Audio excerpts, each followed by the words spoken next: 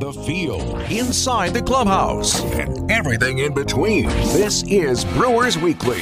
Here's Dominic Cotroneo. We are less than a week away from watching guys play catch in the outfield. Yes! Pitchers and catchers report next week. That's right.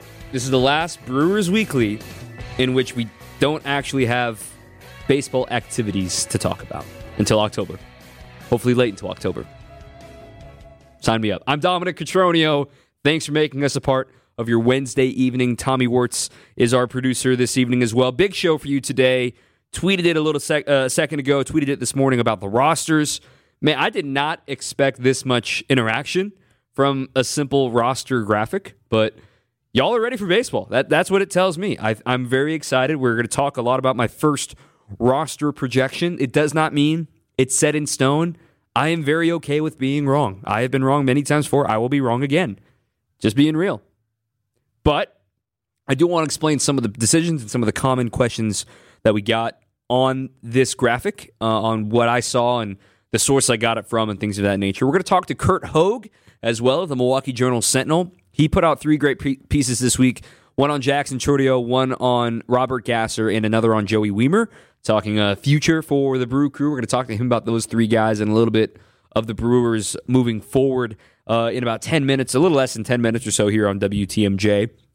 With LeBron breaking the record, I got into a mode of looking into some unbreakable baseball records. I really fell down a rabbit hole on this. I really think you're going to enjoy it. And then also, we do got to talk about some recent news that came today. We'll start here. This coming from Adam McCalvy.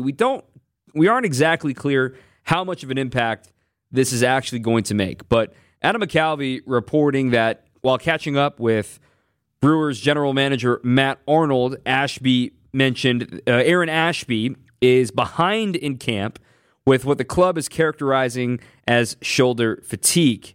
Remember, last year, Ashby spent multiple trips on the IL and spent the last 3 weeks of the season with shoulder inflammation. They're going to play it safe. So, also recently at the Hot Scove Cold Brews, Ashby mentioned this when talking to Craig Kashan. So, one of the things that it shouldn't be that surprising, but it is a little worrisome. But it's a reminder that when the Wade Miley deal came across the wire, it shouldn't have been that surprising that depth is a good thing. And the Brewers were starting to load the dam, if you will, in case injuries were going to pop up. Because, guys, injuries will pop up.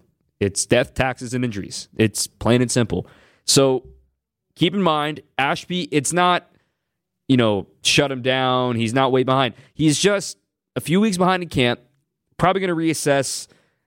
We're way too early to be talking about injured list stints and things of that nature. We're still a month and a half away. I mean, essentially 7 weeks from opening day, 50 days. So just keep that in mind as we look through these roster projections a little bit later on. But when it comes to Ashby, you remember his season last year, the Brewers were sticking with the 5-man rotation, but then they had to thrust him into the starting rotation due to injuries elsewhere.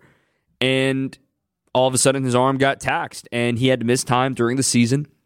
And for somebody that as talented as he is, I think he was forced into a role he wasn't quite ready for. Yes, I know he was a starter in the minor leagues, and I think he's a very, very, very talented pitcher. But the way that he just shot out of a cannon in 2021 with his slider and his devastating stuff, finding ways to craft around guys multiple times through an order, big league hitters for that matter, maybe it was something of a challenge that he wasn't expecting to be as hard as it was for him. And his health is going to be a key for him. He can run it up there to 97 with that two-seamer. And the slider and the curveball are such great secondary offerings. Aaron Ashby healthy is going to be a massive key for the Brewers in 2023. So just to go way ahead of ourselves here, because that's what we do. We like to look ahead and freak out about things that are little. But if Ashby had to start the season on the IL, you'd be looking at a swingman role, a reliever role that the Brewers need to fill. You've already got Adrian Hauser probably headed to the bullpen. You've signed Bryce Wilson as well. But what do you do with the lack of lefties in your bullpen? If Ashby is not good to go on opening day, you'll only have one lefty, and that's Hobie Milner. So do you actually give Alex Claudio a look? he's an on-roster invitee, he would have to be added to the 40-man, or would he just say, forget it, we're going to roll with righties, and hopefully he doesn't come back to burn them? So the Brewers have some talking to do about their bullpen. We're going to talk about that later on in the show here. But Ashby, remember, was not really looked on to be a starter this season unless absolutely needed to. Corbin Burns, Brandon Woodruff, Freddie Peralta, they're good to go. Lauer, good to go. You would expect Wade Miley to be good to go, which is what we heard during his media availability when he was signed. He expects to be good to go for opening day. So something else would have to change between now and then for the Brewers to suddenly have to, oh my gosh, got to fill Aaron Ashby. It's way too early to start freaking out about something like this. When it comes to something to remember, and this is, I'm going to repeat this throughout the show, the Brewers' 40-man roster is full right now, completely full. So if you're going to make a move, there has to be a corresponding move. And when people are saying, man, why are all these guys still available? Why is Andrew Chafin still available? It's because teams are full. Teams have the guys they want to arrive in camp with right now. So we're going to talk about prospects. We're going to talk about the Brewers roster. We're going to have a special guest coming up here shortly as well. And if you want to participate in the show, 855-616-1620. Again, that is 855-616-1620. That's the Old National Bank talk and text line. You can text in. I can read you live on the air. You can call in. We're going to have Kurt Hogue on here in a moment. You can tweet me as well at DOM_COTRONEO. Cotroneo. That's easy way to remember it. We got plenty more to come. We're going to talk some prospects in the future up next with Kurt Hogue. Stay with us. This is Brewers Weekly. WTMJ.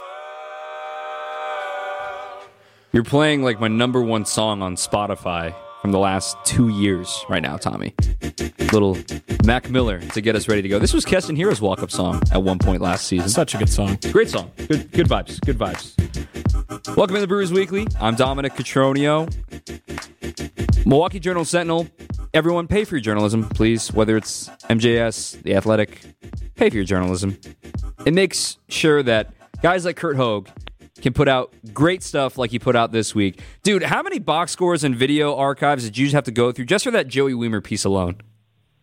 I'm so glad that the MILB TV site has a 15-minute scroll-ahead button because my fat fingers would be unable to toggle between pitches. And it times up really well when you're charting 200 plate appearances. It times up really well with each pitch. Amazing stuff. Kurt Hogue of the Milwaukee Journal-Sentinel joining us right now here on Brewers Weekly. If you're not familiar, we're going to talk about Joey Wiemer first, but been writing pieces this week on some of the prospects that are coming up that you're going to hear all about in spring training the next few weeks, starting with the Joey Wiemer piece. And I think one thing that's happened to Joey, I remember heading into last year, obviously the lockout made things a little bit odd, but heading into last year, coming off of the Robin Yount Award for the best, minor league player, everyone was talking about Joey. And like, hey, yeah, this kid Churio coming up, and hey, Frelick's coming too. And all of a sudden, in the span of like 2 months, a lot of folks stopped talking about Joey, and it all went to Sal, and it all went to Jackson, and the trade happened. Do you feel like Joey's kind of been disrespected in his prospect status?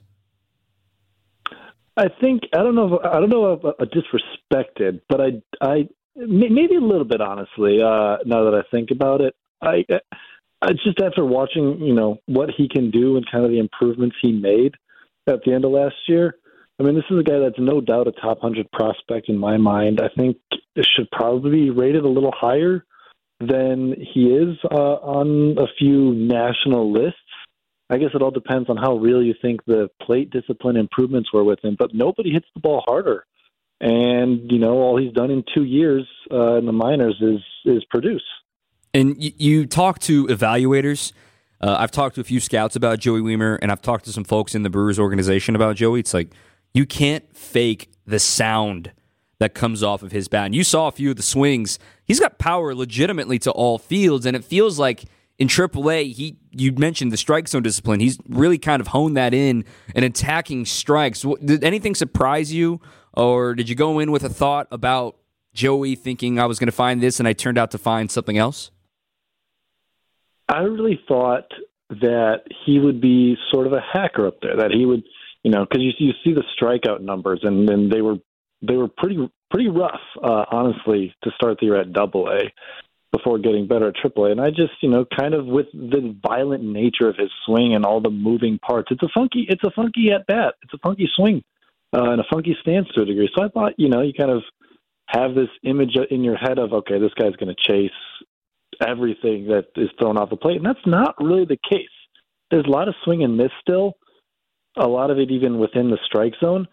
But for the most part, he's not going out of the zone. He's got good discipline and swings at good pitches, which is theoretically a trait that should transfer over to the big leagues. I'm not saying he's Christian Yelich per se in his ability to determine if it's a ball or a strike out of the hand, but he's not bad in that area. I'll say that. I want to throw a name. I don't want to freak people out with this name because I'm not comparing him. But what I'm trying to say here, so Aaron Judge in his Rookie of the Year season in 2017, when he was second in MVP to a guy that had a banging trash can in the background, to Jose Altuve, he had 208 strikeouts. He led all of baseball that season in strikeouts, and he undoubtedly was the Rookie of the Year, 52 home runs. And you're right, he's not a hacker. As you dove into the numbers talking about his zone swing rate, his out-of-zone swing rate versus fastballs and non-fastballs. You talk about Aaron Judge, and even this last year, he still struck out nearly 200 times this year, but he also drew a ton of walks. You talk to anybody about Judge, they control fastballs. And I feel like that's what we're starting to see from Joey Wiemer. Hey, if you throw a good slider and you beat me, I tip my cap, but I'm not letting you beat me with a fastball. Did you find that?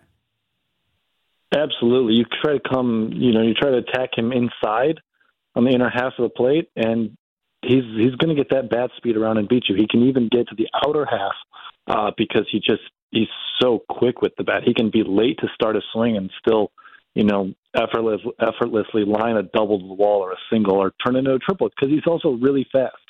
I don't necessarily think he's going to be a super high on base guy just because he's so aggressive.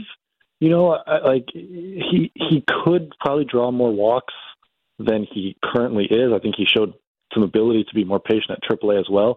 But you also, with a guy like that, is you don't want him to lose what makes him Joey Wiemer. And what makes him Joey Wiemer is that he swings, he's aggressive. He swings the bat. He attacks pitches when they're in the zone, and he tries to hit them 500 feet. When he's playing for the Brewers, this dude is probably going to hit Bernie's Terrace during batting practice. Oh, yeah. That's how much power he has, and you don't want to lose that.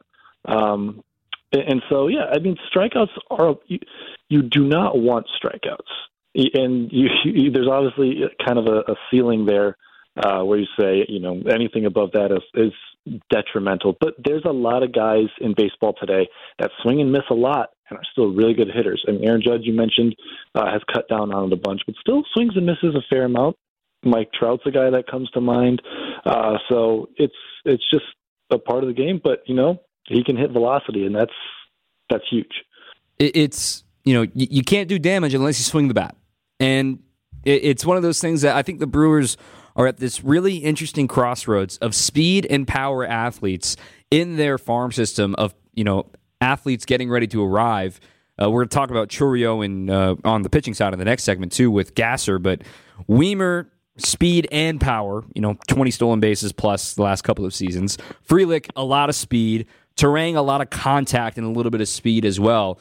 The Brewers are getting ready for this new era of baseball with no shifts, bigger bases, more friendly stolen base restrictions. They kind of are perfectly situated for this. They've got a bunch of different kinds of hitters. There's not a ton of guys that in the system right now that are like Wiemer. Churio's, probably might have, out of the top guys, has the next most power, and he's got a ton of power too. But yeah, it's a lot of different types of hitters, and I think the organization has talked about that too.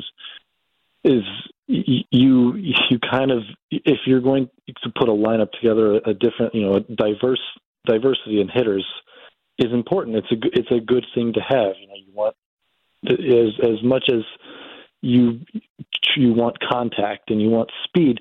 You also need some guys that are going to trade contact for some swing and miss, but also go for swinging for the fences too.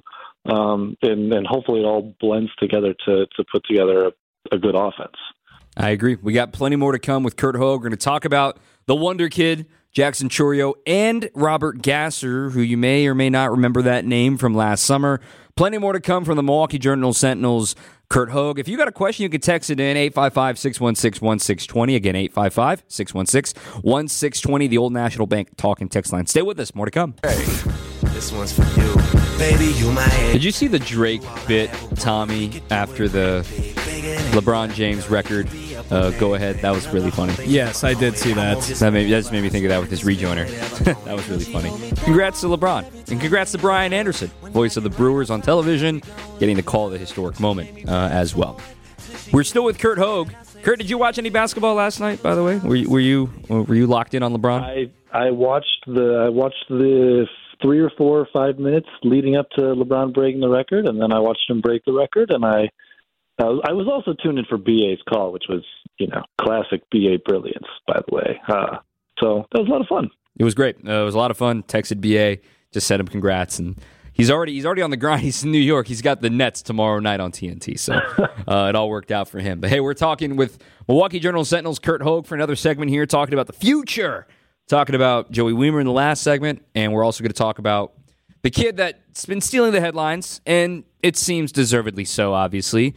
Jackson Chourio, a top 10 prospect consensus in all of baseball, top 3 according to some science, which means, come May, he will be the number 1 prospect in baseball because the guys ahead of him, Gunnar Henderson and Corbin Carroll, will be starting the year in the big leagues. So that means at some point when they lose their prospect status, it will be Jackson Chourio, a Milwaukee Brewers prospect, as the number 1 prospect in baseball, and a position player prospect for that matter. This is something it's kind of uncharted territory for the Brewers. It kind of isn't. I think back to Braun and Fielder. But this is someone, the words and the comps and the comparisons and the just analysis around this kid have been eye-opening, and these are words you don't throw around about how good this kid could be. Yeah, it's stunning too because it all happened in 1 year. A lot of the times, these guys are either drafted high and then they're kind of around for a couple of years and they produce and kind of prove the evaluators in the draft right on what they saw. Jackson Chourio was last year. This time he was an 18-year-old that you kind of had to be a pretty big prospect head to not only know but kind of say, okay, this kid's got potential. And now here we are a year later, and we're talking about him being the top prospect in baseball. Once, like you said, the rankings trickle down a bit. So it's crazy. It has legitimately been insane in the last year. I remember when he came, and you mentioned this in the story as well, when he visited Milwaukee and was walking around, and you got a chance to chat with him as well. And, he wasn't shy about the fact that, I'd love to contribute in 2023. Is there a timeline for him to contribute in 2023? What would, in your eyes, he have to do in order to make this absolutely astronomical jump from Double-A to the big leagues as a teenager?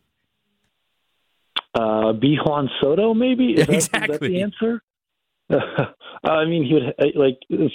I don't think it's all that realistic a possibility. Honestly, if you kind of look at it, he'll probably start in Double-A. And when you're in Double-A, there's always a legitimate chance that you're up in the bigs by the end of the year. Look at Garrett Mitchell. But there is still some development. I think that, there's no need for the Brewers to rush it, particularly there's only 19.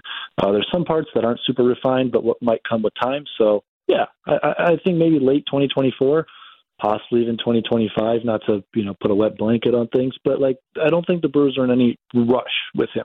Do you think there's an aspect of Chourio's game that's sort of underrated? We all get enamored with the home runs and the speed. Is there anything that you see in Chourio that maybe a lot of folks need to realize is something that he also has in his bag that he can bring and can continue to work on this season? A few things. On the field, he gets good ratings and good reviews in center field, which is a position he just switched to last year. And that kind of overall speaks to his general athleticism. I don't necessarily think he's a freak athlete, like Joey Weimer is, but his athleticism feels like it's tailor-made for baseball, really. You watch his swing, and it's like, why couldn't I, when I was playing in high school, have had that sort of natural ability to get all my body parts to move in sync kinetically, and just this violent action that he has with the bat, yet he controls it so well. That's honestly what impresses me the most. There's also the reviews that the Brewers give on his off-field makeup and his maturity are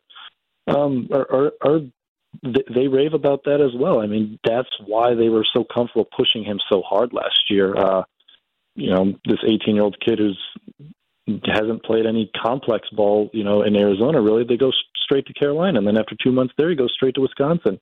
And then when his season's done there, why not send him to Biloxi for a couple weeks? It's and the actions also, their words say one thing about what they think about his makeup, but then the actions back it up too, which is, stands out to me.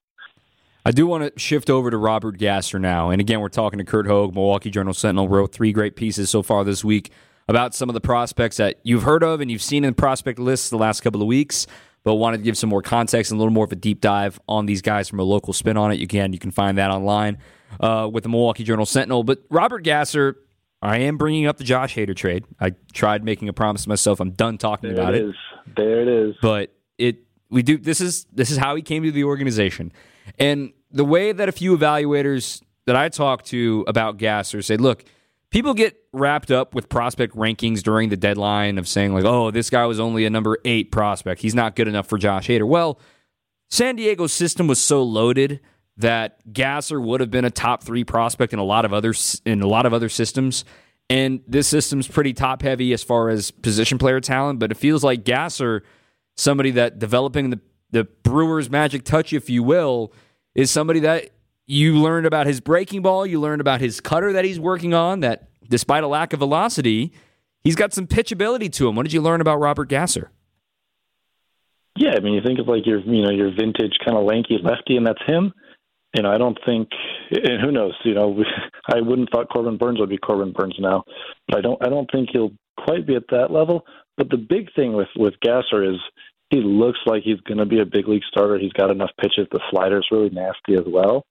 And you look at a couple of years down the road now, unless the Brewers ink some of these starters to longer-term deals, the prospects they have right now are mostly on the position player side. They don't have a lot of guys like Gasser to fill some of those voids. They got some lower-end guys that I'll be writing about tomorrow, a little plug there. But yeah, I mean, Gasser's going to be really important for them simply because he looks like he's going to be a big league starter. And honestly, I wouldn't be surprised if we see him at any point this year, maybe as a starter, maybe in the bullpen. Kind of depends on what the team needs there. But he's not that far away. The Brewers do kind of have a bit of a logjam, is that in that 4, 5, 6, 7 starter depth. And that, especially with the Ashby news today, that he might be a little bit behind in camp. Not that he was expecting to start, but look, Wade Miley was injured most of last season.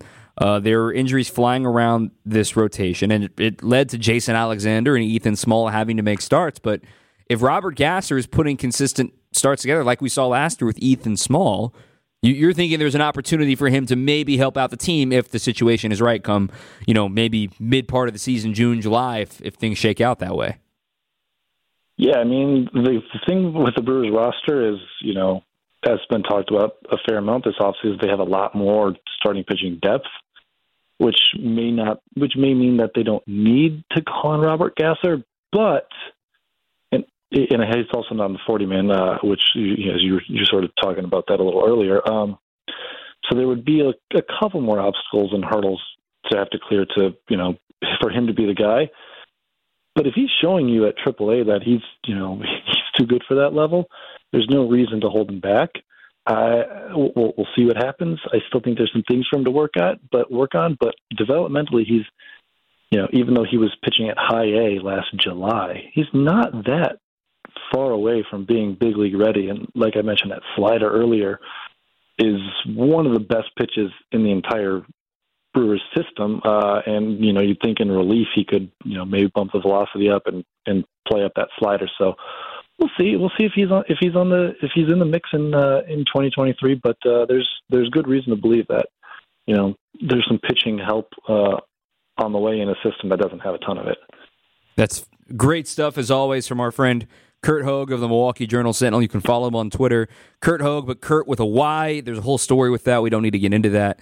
Curt Hogue, Hogg on Twitter. Thank you, as always. I know you got a baby in the crib right now, teething and going through all that fun stuff. So appreciate you making some time for this on Wednesday night. Thank you, my friend. We'll talk to you later. Yes, sir. All right, Kurt Hogue joining us here. Let's talk about the roster. Let's talk about the lineups.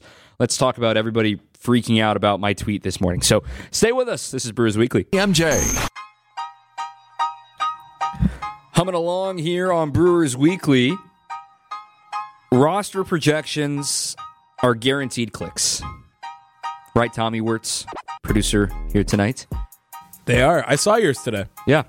I also misspelled Corbin Burns in it. So I was doing it during the Wisconsin Morning News this morning. So. I'm not the grammar police. I didn't even notice. Yeah. It's because I stayed up past my bedtime last night watching LeBron James. So, look, man, I'm up at 3 a.m, so I need to get my rest. But let's talk about this projection I put out. This is 1.0. This is February 8th's projection. Okay? We are still 50 days away from opening day. This is not set in stone. This is not the end of the world. This is my opinion. My opinion. I also want to get to a texter, Doug, chiming in, talking about the Robert Gasser move. Doug saying, basically, the trade turned out to be hater for Gasser. Do you think Gasser will be a number one, make the trade look a little better? Well, Doug, I counter with the fact that you also got William Contreras technically out of the hater deal because you traded Esteury Ruiz to the A's in that 3-team deal in order to get Contreras to the Brewers. So essentially, I mean, yes, it didn't work out with Rogers at the end. Yes, they DFA'd Lamet. But at the same time, the Brewers got, ended up being 6 players technically because they got 2 others as well from the Braves for the Josh Hader deal, for a year and a half of Hader. So it all worked out in that regard. I know people are frustrated. It is what it is. We're done talking about the Hader deal. Cool. This season, 2023 now. Here's my lineup. This is what I would roll out right now. Things can change. So what I would roll out right now on opening day. And I'm just assuming it's going to be a righty. I'm just assuming it's going to be Tyone or Stroman. We don't know if Kyle Hendricks is going to be starting opening day because remember he went off-season shoulder capsule surgery. We don't know if he's going to be ready. But the point is, it's probably going to be a righty that you're facing from the Cubs. Yelich is going to lead off in left. Adames is going to bat second at short. Tellez is going to bat third at first. That's pretty much unchanged from last year. I've got Contreras batting cleanup as the catcher. Winker batting fifth as the designated hitter. Luis Urias as my third baseman, batting sixth. Garrett Mitchell in center, batting seventh. Then I've got Bryce Terang at second base, batting eighth. And Tyrone Taylor in right field, batting ninth, which means the bench would look like this, in my opinion. Mike Brasso, Victor Caratini. I think those 2 guys are locks. Those 2 guys are locks on this roster. Whether or not they're starting you need a backup catcher, obviously, but Brasso, for what he did last year, what he does against lefties, I think he's a lock. I got Brian Anderson, obviously, because he's virtually a lock. And then I've got Keston Hiura. And a lot of folks are immediately asking, well, wait, what about Toro? Well, wait, what about Miller? Well, you brought Terang up already, but not Frelick? Okay, let's assess all of this. Remember what I talked about a little bit ago. The 40-man roster is full. Know who's not on the 40-man roster right now? Bryce Terang. Bryce Terang is on the 40-man roster. Who's not on the 40-man roster is Sal Frelick. Bryce was added to avoid the Rule 5 draft this past offseason. Sal is not on the 40-man. Now, there's always corresponding moves at the end of camp, guys getting cut, things of that nature. There's probably going to be a spot or 2 available. But Sal would need to be added to the 40-man if he's going to make the team out of opening day. So that's one hurdle for him to clear. As for Toro and for Miller, the things going against those guys is they have option years remaining. And quite frankly, the offensive numbers for what they would bring to the table, if you can keep them in the minor leagues for a year, when Brian Anderson is in a walk year, Jesse Winker is in a walk year, trying to figure out what you have with those guys, you're going to use it. You're going to use the option years when you're a team like the Brewers. So that's what's going against them. And the Brian Anderson trade probably really impacted their spots as well, too. Those are probably the next 2 guys getting on if Brian Anderson doesn't get traded for, right? The Brian Anderson deal felt like a safety net. That was more of like the parachute. It's like, hey, we like these guys. We acquired them.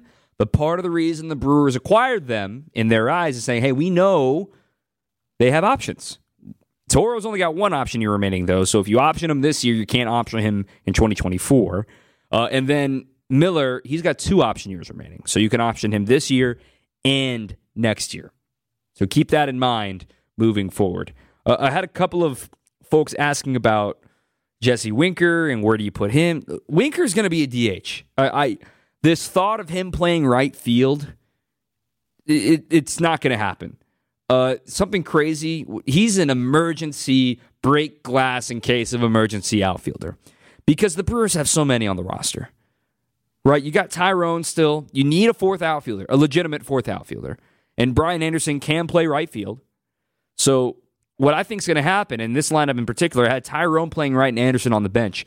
I don't see the Brewers in this, lineup putting Brian Anderson in the game at third base and Tyrone Taylor playing right field, because that means if something happens, there's a lot more movement that needs to go. Now, they have coverage, on the infield especially, but to have, you're going to have Yelich in left and you're going to have Mitchell in center. When Frelick arrives, that's even fewer chances for Winker to play right field. So, no, I'd be shocked if Winker's playing defense this year at any point. It's kind of like, remember when Andrew McCutchen was playing center field randomly last season? That's kind of how it feels. It's very much in case of emergency, 1 in a million type situation. He is going to be the DH this year heading into 2023. We are going to talk about the bullpen in the next segment, but I loved the interaction on it. I loved everyone reaching out. But I do want to end this position player note on Keston Hiura and on Sal Frelick. Keston is out of options. This is the most important spring training for Keston Hiura. If he does not hit, if he does not show defensive improvement, it might be the end. I'm just preparing you for that right now.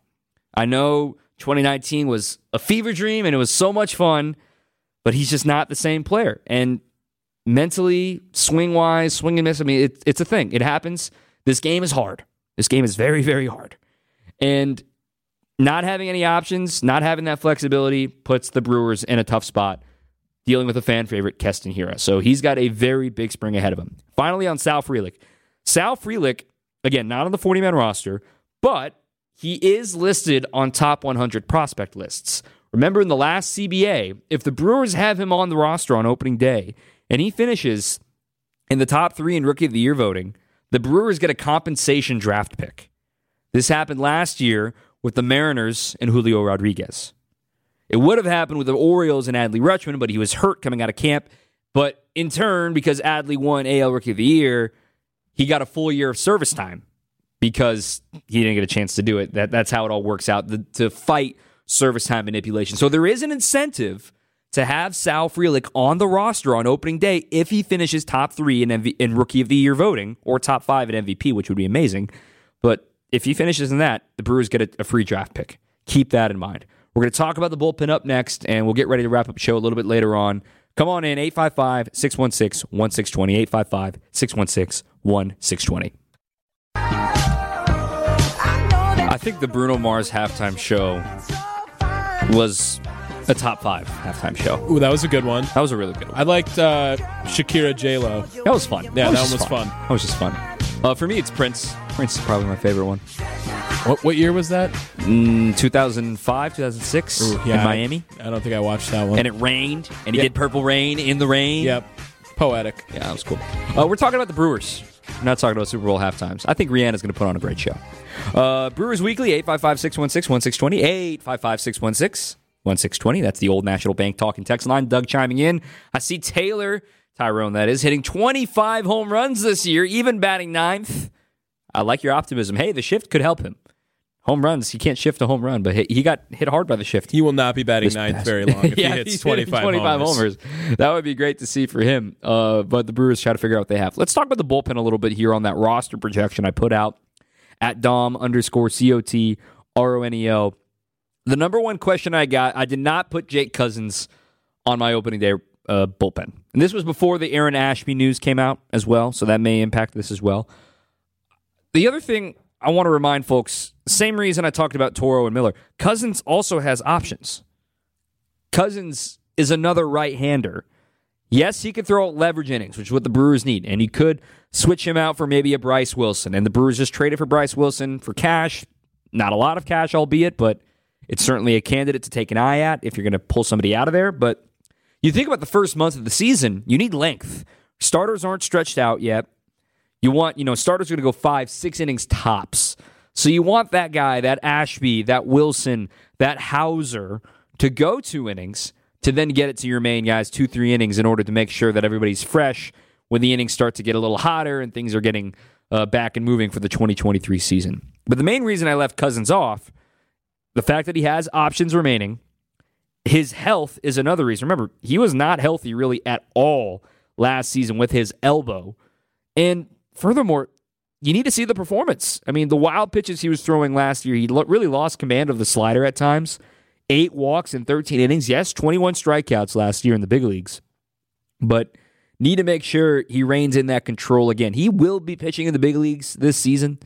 Mark my words, assuming he's healthy. I just didn't put him on my opening day roster. I also did not put Gus Varland on my opening day roster, who's the Rule 5 selection from the Dodgers. And remember, when you select a guy in Rule 5, it's not a guarantee the guy's going to make the team. In fact, more often than not, the guy gets sent back, or there's a trade made out and things like that. The Brewers don't have a really long track record with Rule 5 draft picks in the Stearns era. Their last 3 picks have really not worked out. But at the same time, it's something on the wall. It's something to figure out, see what you got. And I want to remind folks, yes, the Brewers see something with Varland. They hope they can keep him around, but he still had a 1.6 ERA a 1.6 WHIP as a reliever last year. Yeah, ERA and WHIP, very different numbers. 1.642 was his WHIP last year. In Double-A, mind you, and a 4.7 walks per 9. Granted, double-digit strikeouts per 9, which is what the Brewers are enamored with. But it's not a done deal that just because he was selected in the Rule 5 draft means that he's going to be on the opening day roster. I put Javi Guerra on there. That was one of the first targets for Matt Arnold. Guys that throw hard, guys that can throw leverage innings, have experience in leverage innings. That's what the Brewers are looking for. There was some disrespect for Peter Strzelecki in the replies, and I will not stand for that. Peter Strzelecki's nasty. His slider really has the makings and the groundwork of one of the best. We talk about exit velo for batters, and we talked about Joey Weimer about it a little bit ago. Spin rate you can't fake. Don't talk to Garrett Cole about Spider Attack, but hey, 3,000 RPMs on a slider is real, and he does it very, very well. Strzelecki's on this team, especially how he performed down the stretch last season. Obviously, Devin Williams is on the team. Obviously, Matt Bush is on the team. Obviously, Adrian Hauser is on the team. So when it comes to the bullpen, I look at the Jake Cousins debate. I look at the Gus Varland debate. How will Ashby's injury impact them? Or any of the new 40-man additions, or even some of the new offseason additions kind of under the radar, like the Tyson Millers that kind of flew under the radar, the Jansen Junk, Alex Claudio on a non-roster invite. Those guys might get a little longer look if Ashby is injured. We're going to wrap up the show with some unbreakable baseball records next. Jay. Some rapid-fire unbreakable records to wrap up this show here. Tommy Wirtz, I'm Dominic Cotroneo. All right, I'm just going to... Can you guess the name of the player, and I will give the number for the stat. Okay, we got about a minute. You ready to go? Let's go. The most consecutive games played in baseball history, 2,632. Cal Ripken. Okay, we're starting easy, obviously. Most hits in a single season, 262. Ichiro Suzuki. Nice job. Most strikeouts in a career, 5,714. Is that Nolan Ryan? That is correct. Most stolen bases in a career, 1,406. Ricky Henderson. You saw the viral tweet with that one, too? Most stolen bases in a season, 130 in 1982. Also Ricky Henderson. That's more than most teams in all of baseball last year. Yeah, it's like a rookie, 28 straight years, 50 stolen bases. Here's the fun stuff. 36 triples in a single season. Sam Crawford? No. No, that's all-time triples. I don't know that one then. Chief Wilson, Owen Wilson playing at old Forbes Field in Pittsburgh. Here's a good one. Fewest strikeouts in a full season for a qualified batter. Tony Gwynn. No. 3 in 1932 by Joe Sewell. What a guy. He had 576 plate appearances. He only struck out 3 times. Yeah. That's how we wrap up. Thanks for listening, everyone. Keep on swinging.